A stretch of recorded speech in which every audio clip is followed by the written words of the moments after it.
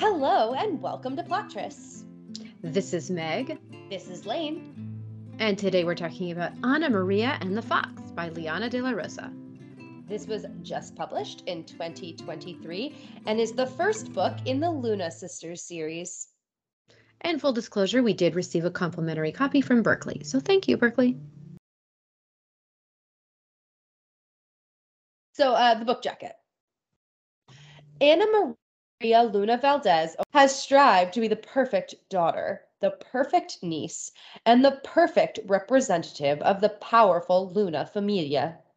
So when Ana Maria is secretly sent to London with her sisters to seek refuge during the French occupation of Mexico, she experiences her first taste of freedom, far from the judgmental eyes of her domineering father. If only she could ignore the piercing looks she receives across ballroom floors and the if only she could ignore the piercing looks she receives across ballroom floors from the austere Mr. Fox. Gideon Fox elevated himself from the London gutters by chasing his burning desire for more opportunities, more choices for everyone. Now, as a member of Parliament, Gideon's on the cusp of securing the votes he needs to put forth a measure to abolish the Atlantic slave trade once and for all, a cause that is close to his heart as the grandson of a formerly enslaved woman. The charmingly vexing Ana Maria is a distraction he must ignore. But when Ana Maria finds herself in the crosshairs of a nefarious nobleman with his own political agenda, Gideon knows he must offer his hand as protection. But will this Mexican heiress win his heart as well? I don't think it's incorrect. I do think that it takes a long time to get to that. He has to offer his hand in protection. That also real weird. The way that her familial situation is described is kind of strange. She tries hard to be a perfect niece, but she doesn't really meet her uncle as an adult until they show up in London. There's this book jacket. No, fuck this. This book is dedicated to oldest daughters. Mm-hmm. And I feel like this book jacket leans more heavily into that theme and idea than the book did. That's fair. That's totally fair.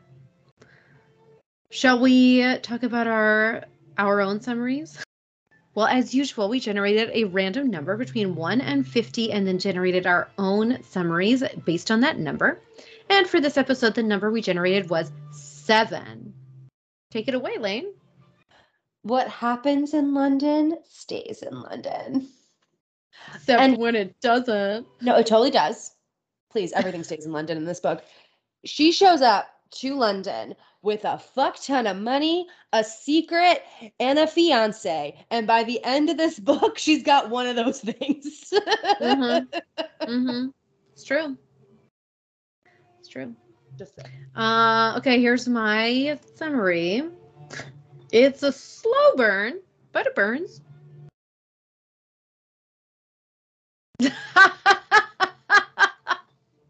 I'm sorry, I wasn't inspired, okay? I don't really know that anything truly ignites in this book. For me, it was a really slow burn, in my opinion. Especially because the book jacket talks about them getting married. And so, I kind of thought that was going to happen early on in the book, but it doesn't. That shouldn't be in the jacket. No, I don't think it should either. So. Anyway, I had read the jacket before reading the book, and so I was waiting for this thing that's in the jacket to happen, and waiting for a while though. As we've discussed, I know nothing about books until we start reading them and then do episodes on them. So I was in the dark, and we'll get to it. Okay, so I think the biggest trope in this book is they are bad for each other's goals. Oh yeah. It's not enemies to lovers, but his goal is to gain political power to end England's involvement in the slave trade once and for all. At this point, slavery has technically been abolished, but England is still participating in trade with other nations that participate in slavery. Anna Maria, on the other hand, wants to gain credibility for the Mexican government, which is currently being occupied by Napoleon. So she's like a controversial figure in London. Gideon feels like her controversy would cloud his political objectives because he himself is from a background that doesn't inherently get credibility from the important set. And she has a fiance back in London, and she has a fiance back in Mexico, and she's trying to put the best possible impression of Mexico forward in London. Allying herself with like a renegade MP is not necessarily the way to do that. So I think like overall, that's the like mismatch that drives the interpersonal conflict. Yeah, I totally agree with you. As you mentioned, there's a trope that she is engaged to someone else. So there you go. It is a long distance relationship. I feel like we see this. It's not uncommon. I agree. And then the trope you mentioned in the book jacket, marriage of convenience, is listed like it's the main trope of this book, but it is not. It happens, but it happens so late. When I want a marriage of convenience trope, I want them married and thereby fucking extremely early. Agreed. Trope, she's the good sister. Right? There are 3 sisters and she's the good sister. Which is both because she's been primed by her father for this like politically important distinction, to the point that she has been sold as a broodmare to a guy that her dad thinks is politically important. But also she feels the need to like be strong for the 2 sisters who have also been transported across the Atlantic with her. That said, I have several questions about the relationship between these 3 women. Yeah, I actually, that was one of the things I liked about the book, actually. I needed a little bit more from who they were in Mexico. I feel like I got a lot of told but not shown that they'd never been close. And they start acting close immediately. And I know you could make the argument that the time they spent on the Atlantic crossing thawed some of the more chilly relations between them, but I ultimately felt like the way they were interacting was not people who had never trusted each other their whole lives. Like, I need a little bit more time opening up. They got too close too quick for me to believe that there'd been all this hostility. Yeah, I believed it. I'm sure I did feel like there was a lot of telling and not showing. I felt like that happened with a lot of the book, though. So, like, not just with their relationship. And so it didn't strike me as being specifically different there. I think I really love well done, complicated sibling dynamics. And so when it feels a little bit ham-fisted, I'm very quick to be like, this isn't what I wanted. Yeah. All right. Any other tropes? Oh, she has a secret identity, sort of. We kind of talked about it, but they're in London. Talked about it. Yeah, they're not. They're under their real names. Yeah, I mean, they're supposed to be.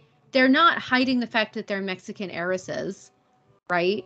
Like that's the whole point of them. There are 2 reasons why they're in London. One is to get them away from the volatile political situation in Mexico and Napoleon in London for their safety. And then the other reason is by participating in the London season, they can show people that Mexican people are, just as worthy of the support of English people as other Europeans. And so she's there to participate in London society and drum up support for the Mexican cause by being a beautiful Mexican heiress, basically. Right. The thing that they're hiding is their political connections. Right. They're hiding their actual identities, basically, so they won't be like kidnapped and held for ransom. Right. They're like, they're rich Mexican women. They're not disclosing that like the president knows them. Right. They're not disclosing that they're the Secretary of State's daughters, basically. Right. And then last, There is a whole lot of Gideon loves her because she's not like the other girls TM, which I guess is preferable to her feeling like she's not like the other girls TM, but which I hated. Yeah, I got a lot of irate text messages from Lane today. Prepare yourselves. All right. So there's a lot of good in this book. There are a lot of good things about this book. There are a lot of things I really, really liked. I really enjoyed the multicultural cast. So, like, obviously, Ana Maria and her sisters are Mexican. Their father is indigenous, and which was historically accurate, which I thought was actually really fascinating. I went down a whole rabbit hole of doing some investigation of the French intervention in Mexico for a while after reading this book because I was like, oh, this is so interesting. I knew a little bit about it, but not a ton. So anyway, I thought that was super fascinating. That the whole historical context is just like something that it is happening during the romance novels that we read during the Regency, during the early Victorian era, right? That we don't read a lot of. I also thought this book did a good job of contextualizing historical events against one another in a way that you don't usually think about. Like, it's the same thing when you realize that two celebrities are the same age who you're like, what? Like Anne Frank and Queen Elizabeth or whatever, being because you think of them as tied to such different moments in history.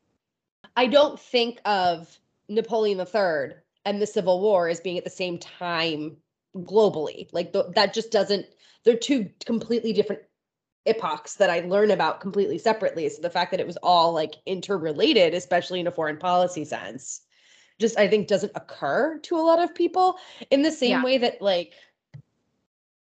I don't know, I'm often stunned when I learn about what's happening in China versus what was happening in Rome. Like you just think of them so completely separately that this book, like providing context for the entire Western Hemisphere was fascinating. Yes.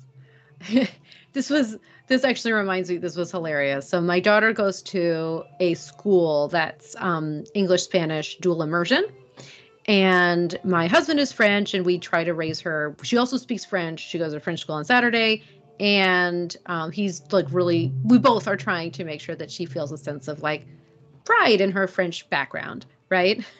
So in kindergarten she had a lesson on Cinco de Mayo, which is the celebration of this completely unexpected victory of the Mexicans over the French army, which at the time was like best in the world.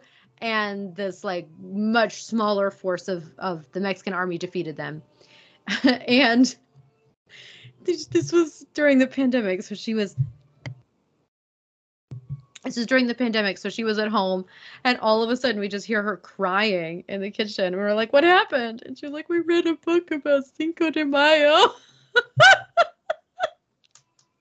And she was like, at first she was like, "Oh, it's like there are French people in the story. It's gonna be great." And then no, they got defeated, and everyone was really happy, and it's Mexico's national holiday, and blah blah blah. And she was just like, Wait till she hears about the stuff America's done. "Oh my God, I know, I know." But you don't learn about that in kindergarten. I think that's the difference. Well, and if Florida has their way, you'll never learn about it at all. Yeah, well, we don't live in Florida, so. Anyway, I did think it was interesting to read about this thing that I knew about, again, very tangentially in this romance novel. I thought it was really well done. Honestly, I thought the history being woven in the historical context, as you say, was very well done here. And not ham-fisted at all. Not like at all. It left you curious, so you could learn more if you wanted to. But for all that they were diplomats' daughters with these really deep understandings of global politics, you were, as a reader, were not like given a history lesson. Yep. It was really good, especially thinking of some other recent novels we've read that tried to do a similar thing and didn't succeed quite as well. There is not a lot here. Like you aren't learning from this book. This book is piquing your curiosity enough that if you are interested, you can go learn on your own. Exactly. Okay, should we talk about Gideon a little bit? So Gideon is a very interesting character. I, again, try not to judge historical romance on the basis of historical accuracy all that much. That said, I did find his character to be on the slightly implausible side. And I feel bad saying this. What would have made it plausible if the book had said he was white passing? I know. I know. So his grandmother was an enslaved woman, a black enslaved woman who escaped from slavery and came to the UK. And it was heavily implied when she arrived in the UK, she was pregnant by the man who owned her. Right. So Gideon is an MP. He's a member of parliament. He is a person of color, and he's Roman Catholic. And I was like, okay, yeah. By mid 1800s, there were definitely Catholics. There are still Catholics. I actually really understand why she included the part about Catholicism, which I thought was super interesting because it has to do, of course, with the Luna sisters' background, and why a match between Gideon and Anna Maria was maybe not as out of the question as one might think. At the same time, just all of these things together in one person, while I think made a very compelling character, did make me think 2 or 3 times about, okay. And again, should I care? I don't know. But this, just all of these 3 things together in one character, I thought was pushing the borders of believability. I agree. I also think it's interesting. Religion isn't often mentioned in romance novels beyond the occasional mention of, I went to church so he would notice me. Mm-hmm. Or the occasional, I'm corrupting this figure in the church. Yes. Or, well, there was the one. So speaking of Catholicism, there was that Catholic marriage in Duchess a Day, and they were like, do you think they'll say we're actually married? And they're like, I don't know, let's just do it anyway because I want to marry you. Not Catholic marriage. I'm saying the concept of like weekly attendance at church does not come up very often in romance novels. And I thought it was interesting that faith was such a pillar of both of their lives, especially Catholicism, which in this context would not have been like the most standard. Like the majority of the population was not Catholic in London at this time. That said, as someone with a lot of complicated feelings about the Catholic Church in particular and religion in general, I don't really want to read about church in my romance novels, but that's just me. Yeah, I think for me, I understood it as an aspect of their compatibility. But agreed. I mean, you're not wrong. Personal preference exclusively. I'm not like projecting that. If I understand that it was a part of the world and we probably see less of it than would have been realistic. Right. All right. Tell me more about Gideon Lane, because I know you have other feelings about him. Gideon is a prick who could get fucked. Not literally. And here is why.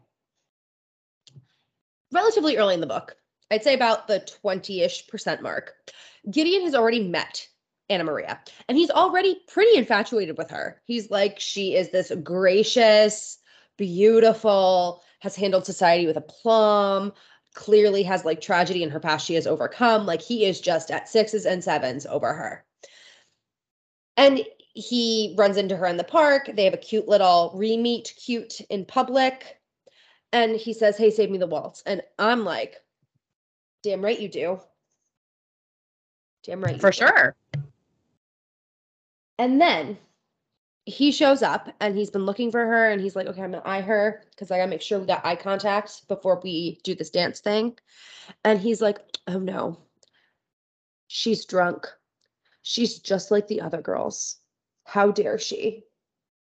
And I'm like, who the fuck are you to be judging her behavior from across the room on the basis of her being like kind of tipsy?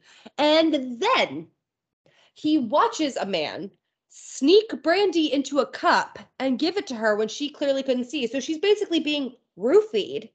And he thinks, that's shitty. Wonder if she knows that's happening. well, if I walk over there right now, it could damage my reputation. So I'm just going to let her continue to get basically roofied. And then he thinks about how she's surrounded by all these unscrupulous men.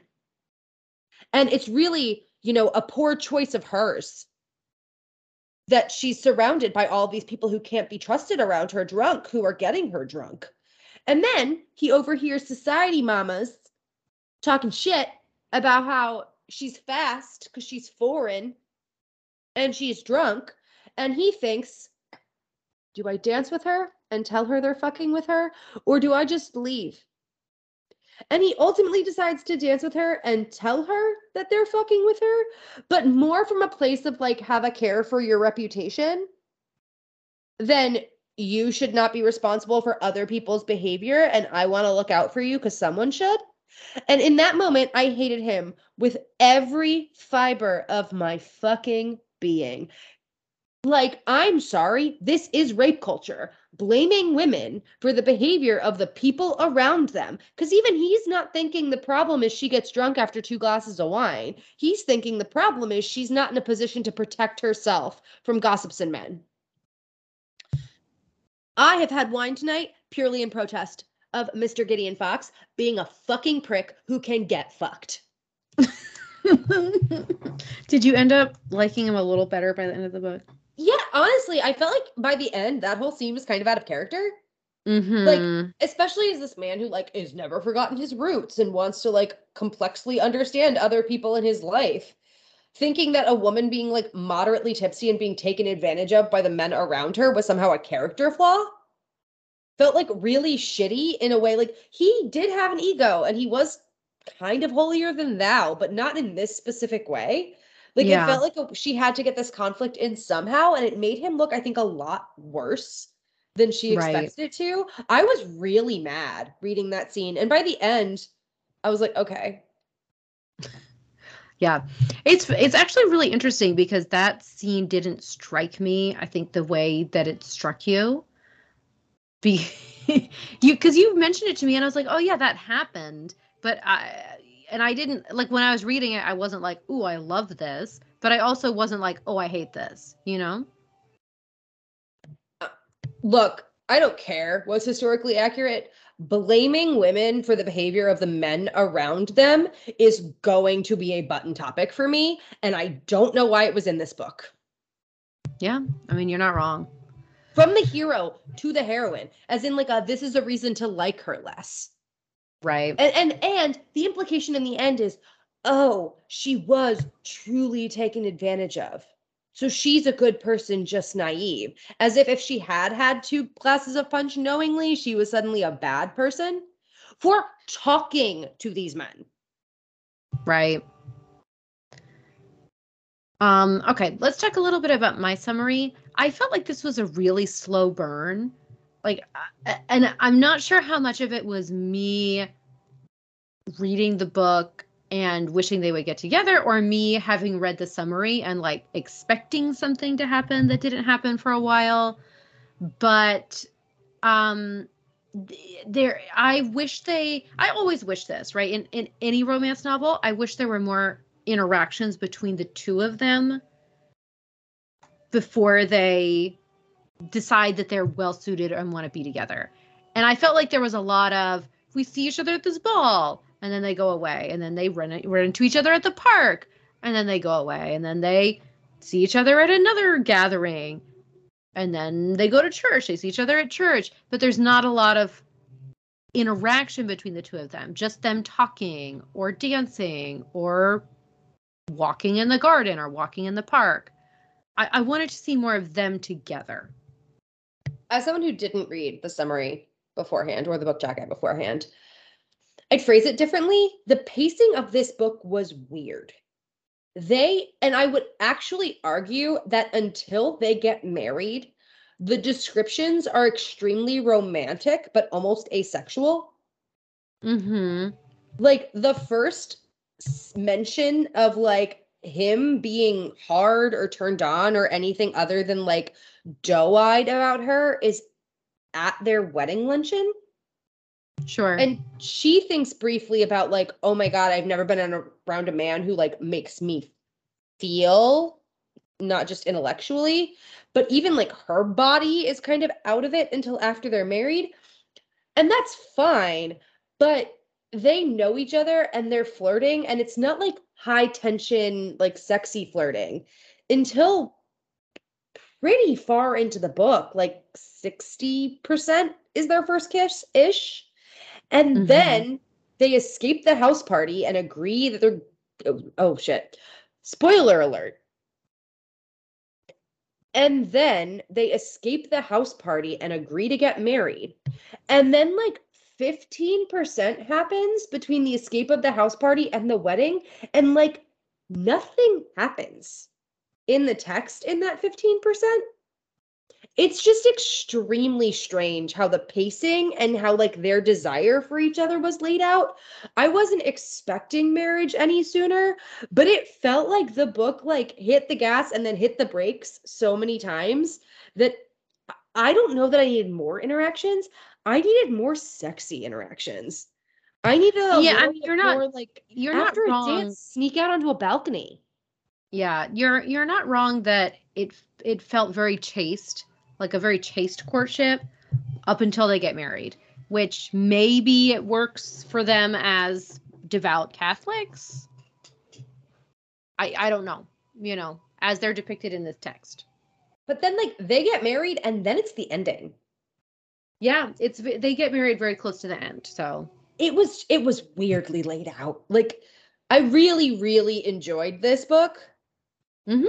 The timeline was weird because you got like the first couple of chapters when they are in a very chaste courtship happen over more time than you Right. usually see in a romance novel. They go weeks Yes. between encounters seeing each other.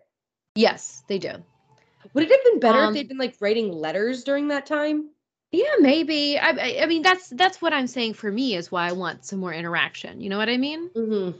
Like, because you're right. It would be like they run into each other here. They'd go weeks. It wasn't like the next day or anything like that. He never calls on her at her house, for example. Right. Because he's decided that he's not going to pursue her. Yeah, it was strangely paced. Yeah. Um, I know we talked a little bit about the relationship with the sisters. That was something that I liked. So I did like that they weren't these like automatically these sisters who just loved each other and have supported each other their whole lives.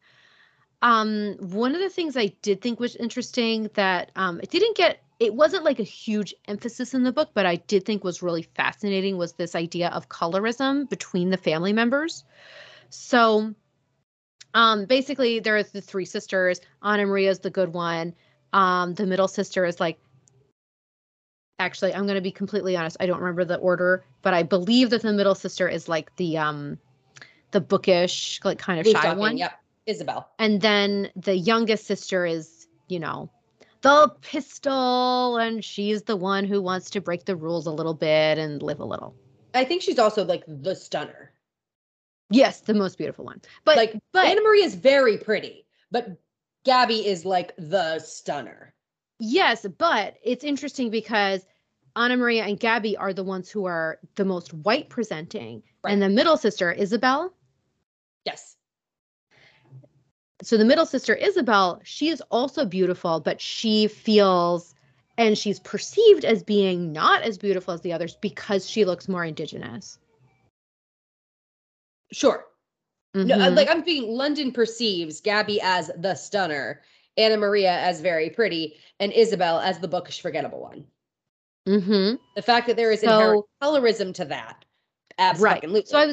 So I was gonna say they fit this sibling order that we see in a lot of romance novels, right? Of the three sisters, and then the good one, the bad one, and the bookish one, The right? redhead, the blonde, and the brunette.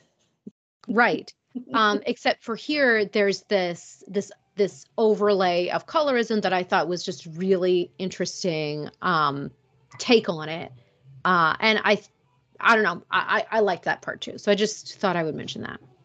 Yeah, there's also this book makes you think about Spanish conquest of Central America, and their mother is Spanish, born in Spain, emigrated to Mexico as a child. or emigrated from Spain as a child, and their father is indigenous. And so they are biracial, even though they are native Mexican, Spanish speaking individuals. Content warnings. Lane already talked at length about one of them. Rape culture. Yes, so that's there. There is a kidnapping and some violence as well, like gun violence. And some rough handling of women and some infidelity. Like there's a lot of normalization of women are a commodity who are married off to appease their parents, and then their husbands are going to cheat and they just have to take it. Right. Sexiness. I think we also actually already talked about this a little bit. It's very chaste up until they get married, and then it's explicit. Explicit. Uh-huh. I didn't think it was sexy though. Yeah, I did. I did think it was sexy. Okay. But I think I liked Gideon more than you did. So that may be part of the reason why. Just I told you I got over it mostly. Yeah, mostly. Just like not in the not in the bedroom. I just didn't get their dynamic, I'm gonna be honest. Yeah. I'm really interested in this series. There was a lot that I really liked, and I'm really interested in this premise. So, and both of the couples that will clearly feature subsequently in this series were extremely present in this text, and I am very invested in both of their dynamics already. Yes, me too. They're both like hate to love situations. Uh-huh. I mean, it should come as no surprise that I'm more interested in Isabel's. But at the moment, I'm very interested in Isabel's relationship. Mm-hmm. I'm interested in it. So. Well, she might be a spy. She might be a spy. But not like, I don't think she has an employer. No, but look, I want to know more about Isabel. I want to know more about that captain. I do. Just as I need pro tip for Liana de la Rosa.